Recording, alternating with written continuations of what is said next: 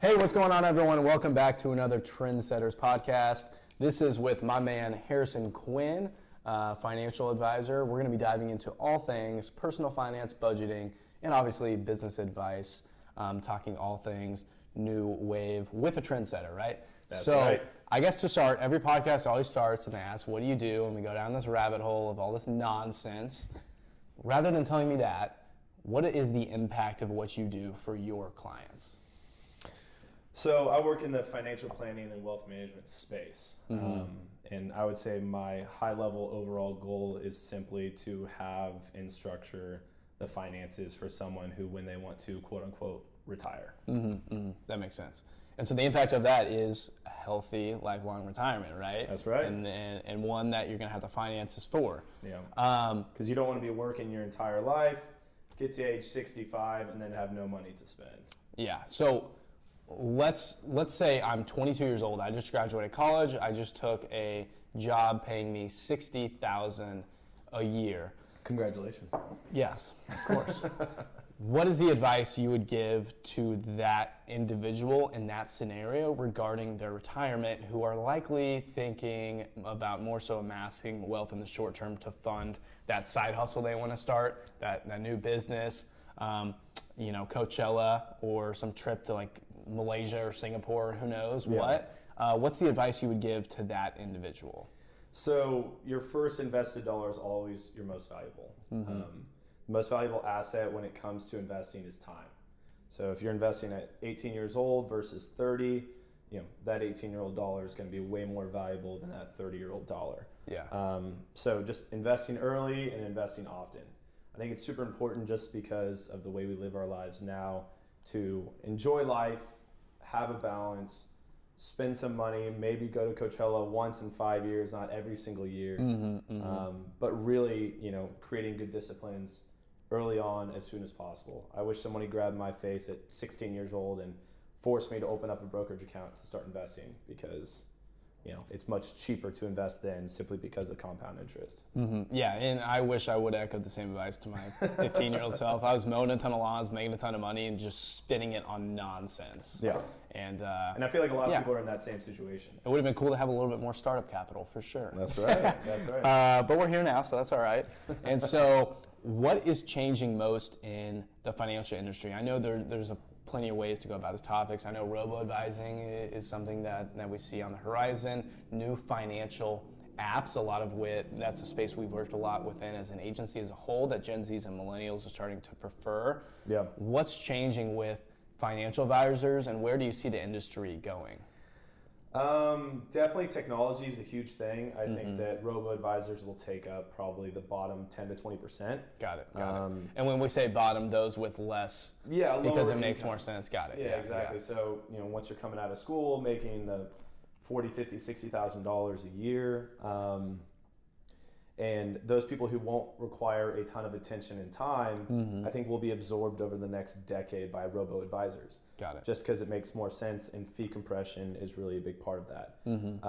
I think the high net worth space will always have a place for face-to-face, in-person. My job is really a relationship-based business. Yeah. I've heard older advisors tell me, and I've told other people as well, if you want to be a good financial advisor, go get a psychology degree and I'll teach you finance. Yeah. I mean, it really is just relationship-based business, and especially when you're working with, new companies and partners, or a husband and wife, anything like that. It's, finances are always very emotional. And regarding that future that's going to exist with technology, as well as this next generation coming into fruition, in terms of financial advisors, you're obviously on the lower end of the spectrum when it comes to age. For sure. You're one of the more younger yet established financial advisors, certainly in the Kansas City area. Yeah. Shout out to our guy Ryan Odom from Mass Mutual LA. Yep. There we go. Yep. We'll tag him in this whenever we clip it.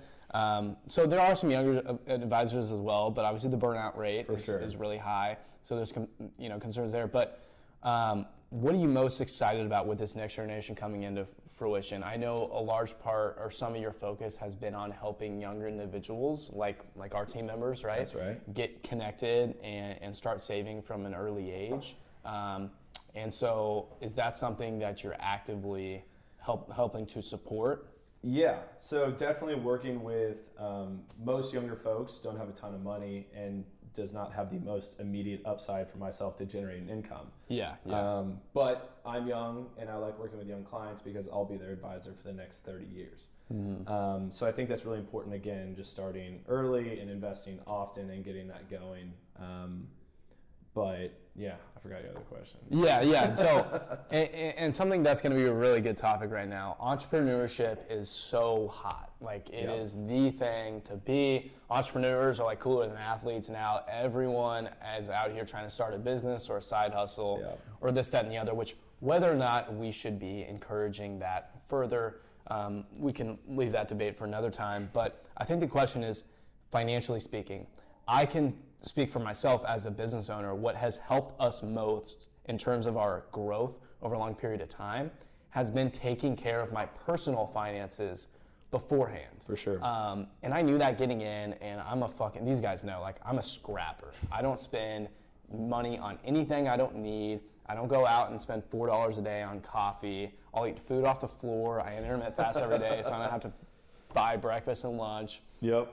So, and what that has enabled me to do is now I have to pay myself a less salary, which then allows the business to have more money, which allows it to hire more great individuals, which then 10x once they get put into the business. Yep. You know, that $3,000 a month hire is going to make $30,000 a month if you give it some time. That's right. So, what's your advice to those people getting into entrepreneurship, into business regarding their personal finance? I think the correction for most people as well, most people are not entrepreneurs when they think they are. Yes. They may have entrepreneur-like tendencies. They may think it's kind of cool and sexy to call themselves an entrepreneur, or serial entrepreneur, but in reality... Let me tell you, it fucking sucks. Like, if you're getting in this because you like the title entrepreneur, that is like the worst reason ever. Yeah. Because once you're actually in it, you're going to hate it. Truthfully, I mean, and the success rate's so low. Yeah. You know, people think that they don't want to be bound by, you know, a 9-to-5. Well, as an entrepreneur, as you know, you're working 24 hours a day. Always on call, always doing that. I mean, a lot of advisors, most advisors are, you know, entrepreneur-like individuals, meaning they make their own schedules, you know, answering, you know, phone calls and emails at 10 p.m. Let me ask you about that. Passive income. Yeah. What is this notion of everyone trying to build passive income? Love it. Love it. Makes total sense. Yeah. All on board with it. Does it even exist? So there's a ton of misconceptions right now with passive income, and we've spoken a little bit about it. Oh, yeah. Starting with real estate. So yes. My family's background is in real estate, and I've grown up, you know, learning about that, and I actually have my real estate license, not actively used. But real estate is not passive income. Passive income insinuates that you have to do nothing and it costs, you know, nothing additional, but you have to pay, you know, additional taxes. You have to pay a professional to manage the property, to get the rent, you know, the market fluctuations up and down. Like what happens when the professional you hired quit or colludes with the person on the leasing and brings the whatever down, or they destroy the place, but they, you know, like, you're still having to put your hands on stuff. Yeah, and for all those listening, a true recommendation is if you're trying to get into real estate or passive income or real estate investment, unless you are a construction or real estate professional, you are strapped with cash or you have a ton of time. You know, if you have one, but preferably all three of those, get into real estate, get some rental properties, all that kind of stuff. But if you're working a full-time job at Cerner and you have no real estate or construction, you know, experience, stay away. One of the only true passive incomes is buying a dividend-paying stock. You know, Bank of America has a strong dividend. You purchase that stock, it'll pay out quarterly dividends. And if you don't want to reinvest that and take that as income, that is more or less true passive income. But all of the... I hear the same thing from the digital marketing space. Like, and I think some people think of that as me now that we have, like, team members, right? It's, now you have team members, Jake, you know, come hang out with us tonight. Like, they'll get the job done and whatever. It's like, as much as I love my team and the employees here, like, I don't know if this place will be burned to the ground or not if I leave for 24 hours. And that's a concern, as well as if I'm in this just for the money, if I'm in it just for that, how am I going to get through those rough patches? Yeah. You know, I think something that's so interesting is like, if I'm in this just for, like, what I see finance as, from my perspective, as someone who's very not money or financially, eccentric, is I see it more as an enabler for freedom of activity and freedom to do what I'd like to do, and to build and invest in my own businesses more than anything else, not as something that I can have a wad of cash and go to the club and spend. You know what I mean? Yeah. And so I think there's this notion that saving money or that financial advising is helping people stack cash, when in reality for someone like me, it's like helping me like handle all the 100 different financial situations I personally have going on because I'm a business owner, and then best enabling and setting myself up for a future in both a short term and a long term. And so I think it's important to know that. And so for all those right now that are like me, getting spammed by financial advisors, I will get 6 calls from Northwestern Mutual just in this podcast. Yeah. I swear to God. And so what is your advice to individuals regarding selecting their financial advisor? Or they want to get started, they want to start that conversation, but how the hell do I know who to trust? Yeah. The best part is you can get a bunch of free advice before you pay for anything. That's true. I like that. You can go, interview different advisors at different firms, but at the end of the day, I truly believe that is a relationship business, and a client to advisor relationship should be on a personal level. There should be a lot of trust there, and you should ask all the questions, and they should be able to answer those without any conflict or any problem answering those, with being transparent according to fees, how people are getting paid with commissions, and all of that kind of stuff. I think that the reason why people get hit on, especially young people, by advisors is because you have the entrance of new advisors, and all they know are the people who they know, and so they call all of them up, and it doesn't work, and then they drop out 3 months later. Yes. Not to say you shouldn't give any new guys a chance, because people, gave myself a chance. I've only been in the industry for just under 2 years. So it's important to do that, but it's more important to vet your advisor and have a trusting relationship, whether they move firms, whether they get out of the industry, knowing that you'll be taken care of regardless whether it's them actually taking care of you or not. And it's such an important decision, particularly for individuals that need flexibility or are looking to move and kind of change things up. Yeah. I know for a fact if I were to personally just get stuck in like a normal structure or a normal financial plan that you would give someone that's young, that wouldn't work for me. Yeah. Because I'm someone that I could have the potential to put a lot of money towards my retirement now, but I can't do that because, well, I don't want to do that because I'm trying to run and build businesses and buy something new, and I'm playing more of like a 5-year window. Yeah. I'm not thinking about retirement just yet. Yeah. That's more of my asset, and so. Well, and that's a really important factor as well is, people will see me out or shoot me a text and say, hey, where should I invest my money? Or how should I handle this? And there's no right answer. Or I've got $50,000 and I go, well, tell me about your entire life. Yes. Because any good financial advisor, or financial planner should take, your current financial situation and your personal profile, build it up and see where you want to be in 40 years. Even if your life is changing like this, you still have a goal. Yeah. And it's important to define that goal and then to reverse engineer that into deciding what you're going to do right now. And so I think everyone's goal in life, to a certain extent, I wouldn't say the goal, but everyone would like to earn more money. Everyone would like to be a high income earner in a top 33% or top 10%, maybe a top 1% one day. For those individuals that maybe they're fortunate enough to get there, or maybe they'll listen to this right now, what's the advice you would give to high earners or those that are soon to be high earners? Plan for it if you're not that already.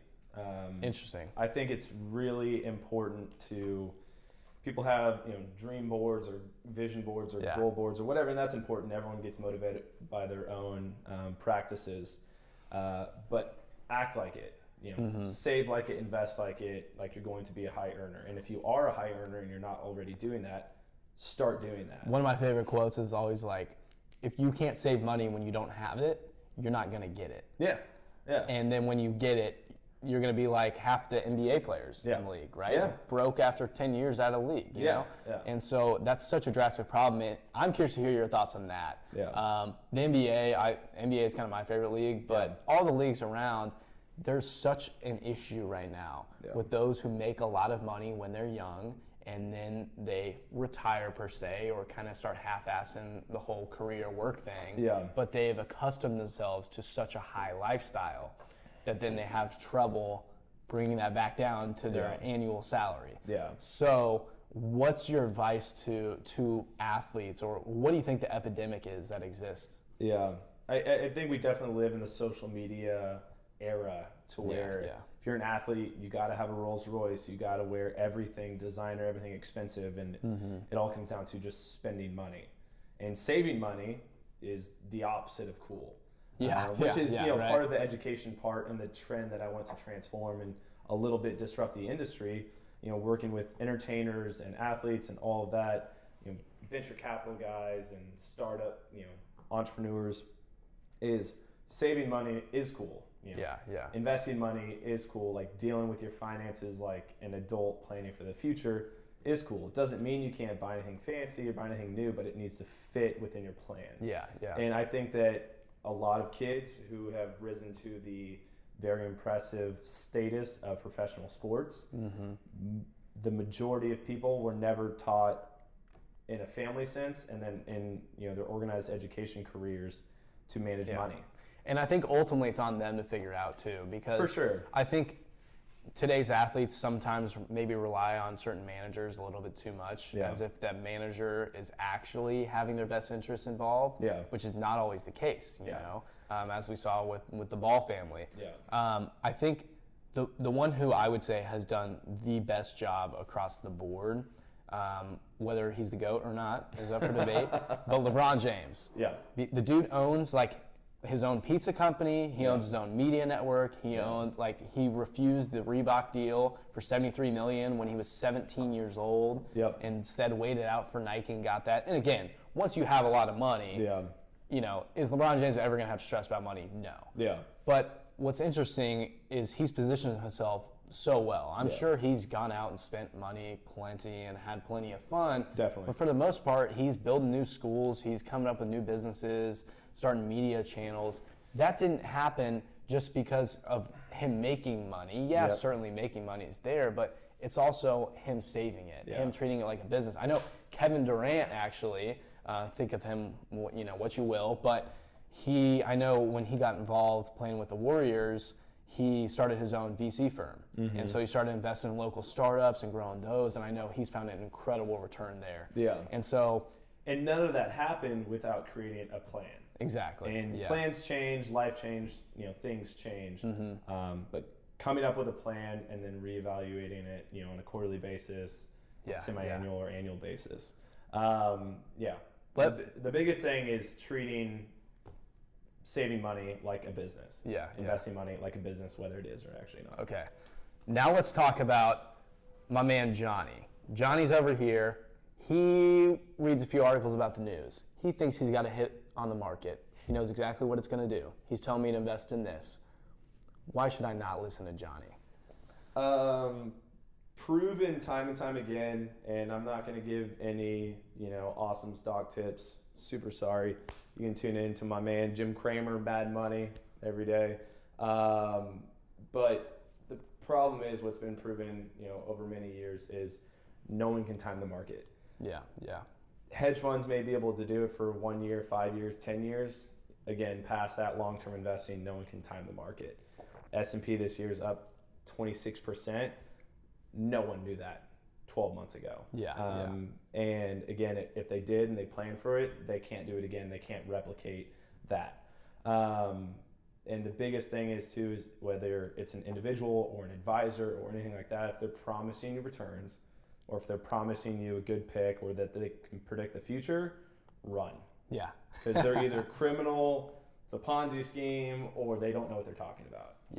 That makes sense. Something that I always find, and so my dad's actually a financial advisor with Bukaty. That's why we get to have really good conversations. That's why I value your opinion so much, because I can bounce it off to him. And I'm like, oh, Harrison does know what he's talking about. He's not like the Northwestern. A little bit. He's not like the Northwestern people texting me all the time and all this nonsense. I feel like I'm always sandbagging Northwestern. Yeah. But honestly, I'm sure it's a great company. It just comes with a lot of young new advisors where the attrition rate is very high. Yeah, we're working on that with the client right now, actually, to solve that. But so we're counting on you. Yes, it's needed in the market. I tell you that. Yeah.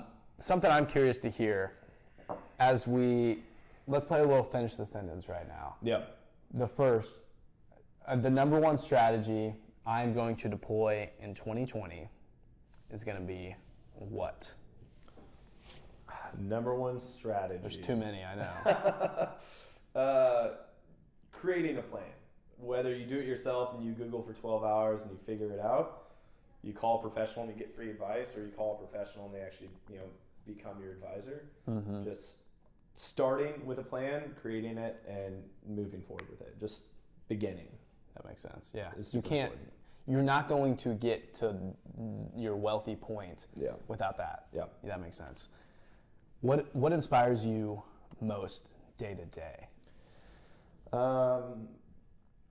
The value that I will and hopefully potentially bring my clients 10, 20, 30 years down the road. Mm-hmm. I'm working with a lot more older clients than I thought, mainly because my pitch is, does your advisor right now, if you're 60 years old and your advisor is 60 years old, does he play more golf or do I? Is he more worried about his retirement or yours? Yeah. And if people think I'm young and inexperienced, maybe in comparison to their current advisor. Yeah. But I know that I can work many more hours, play less golf, and be less focused on my personal retirement. Of which you will. Check the Instagram story. That's right. Man's in the office late. Yeah, I'm not even sure what the question was. Most inspired by, yeah. So you are inspired. I mean, that's so great. Like, you're inspired by the actual end result. Yeah, the value of this is what I'm going to do for the next 30 years and making sure that my entire client base gets there. And I tell people and joke all the time that if all my clients aren't rich, then neither am I. So that does make sense. Yeah, I'm motivated by your success. Yeah. Now I think the final thing, and then maybe we run down a rabbit hole or two, or maybe we call it quits. What is something that I can't wait for? What is that? Is it something around the corner? Is it a new offering? Is it a new approach you're taking? Is it you can't wait to get your name out there more and do something, more unique, or continue helping individuals? This one's a tough question for financial advising. Yeah. I'm always excited for the future. Yeah. I believe that more people become more informed every single day. And if I approach a prospect who has a spreadsheeted budget, has some stocks he likes, and has maybe an investment account himself that he's done some speculation trading on, is way easier to sell my services and my professional advice than someone who has nothing. Yeah. So if it's an education game. Yeah, 100%. If social media can disrupt and shake up young people to start saving, start investing, and become educated, honestly, it makes my job a lot easier. Some people think that it replaces my job. Well, if it does, then... Let's talk financial education for a sec. I am hot on this topic. Yes. Ponder me this. Why is it that we are teaching elementary and middle school kids, even high schoolers, why are we teaching them shit about soil and the solar system and correct grammar, or learning certain terminologies or vocab or other languages? Other languages are great to learn. Are you going to learn that in a once-a-week Spanish class? Maybe not. Probably not. Why are we quizzing today's youth on the wrong topics and not teaching them arguably the most important thing to learn from a very young age? Is there anything more important than having your finances in line, right? Not really. I'm not going to spit out the numbers because I will be wrong, but there's a massive statistic on the stress in relationships and young people. Is finance, and their their thrive for financial freedom is the number one on the list for stress indicators.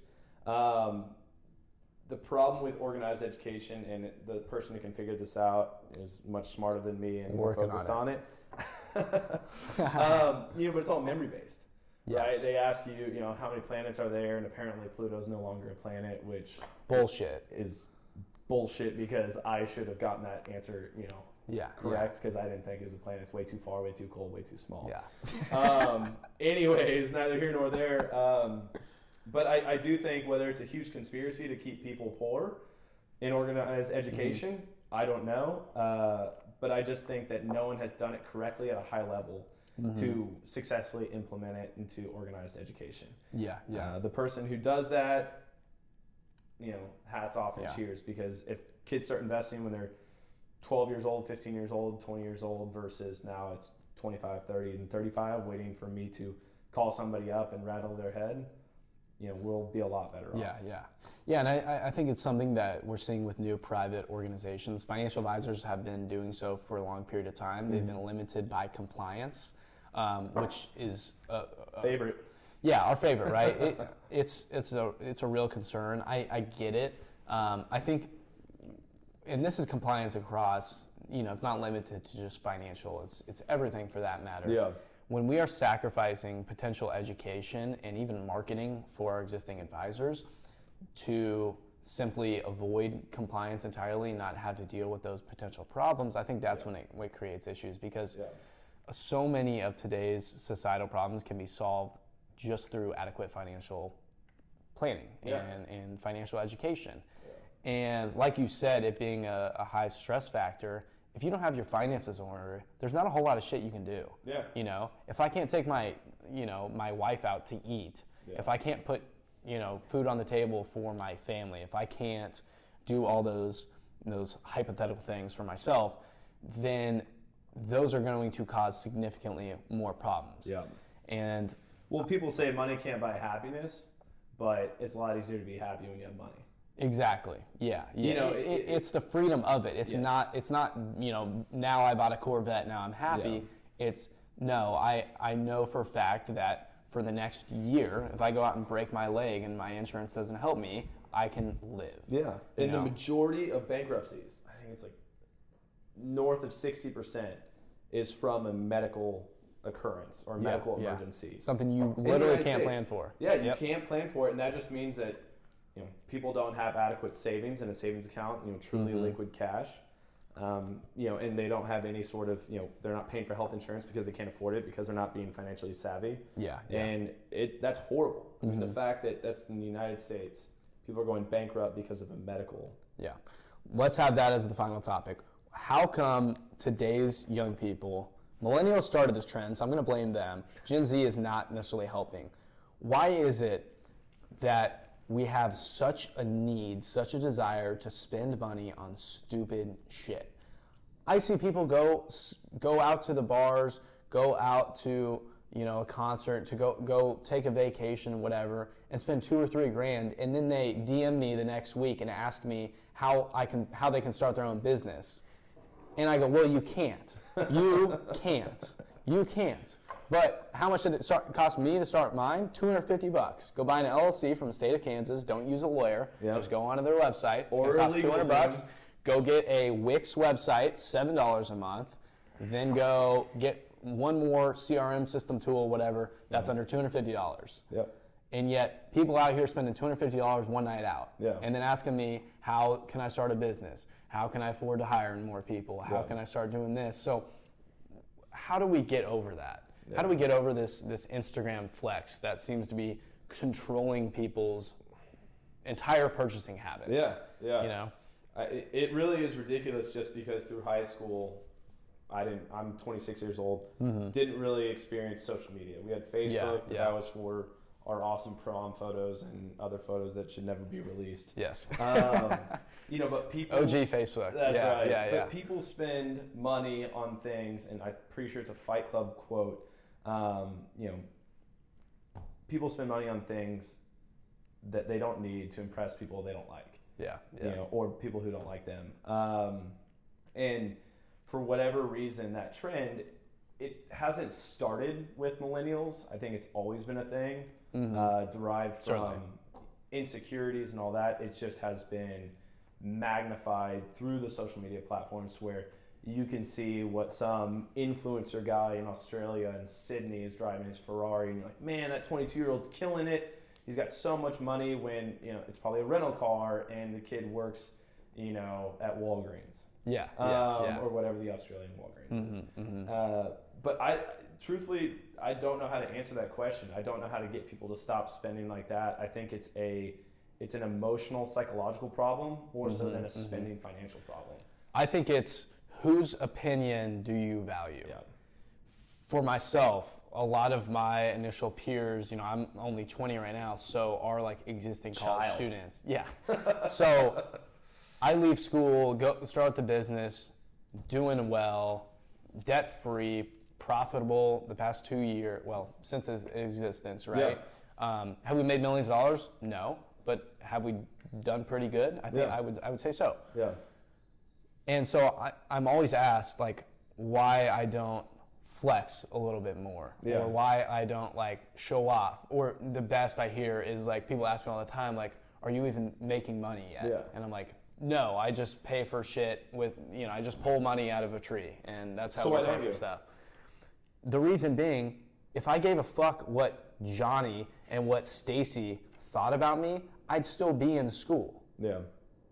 Because if I actually cared what they thought about me, I wouldn't have gone and done the whole business. Yeah. I care about, there's probably 5 people that I give a fuck about their opinion. Yeah. None of which are going to be people that are impressed with your Louis Vuitton purchase. Exactly. Or your Coachella. So I think that's what it is. It's we need to stop taking advice from our peers, from people that are around us, because if we want to get here, we should be taking advice from here. Yeah. If we want to get there and we ask like our friend that's also in the shit with us that doesn't know what they're doing, that's not the right person to be listening to.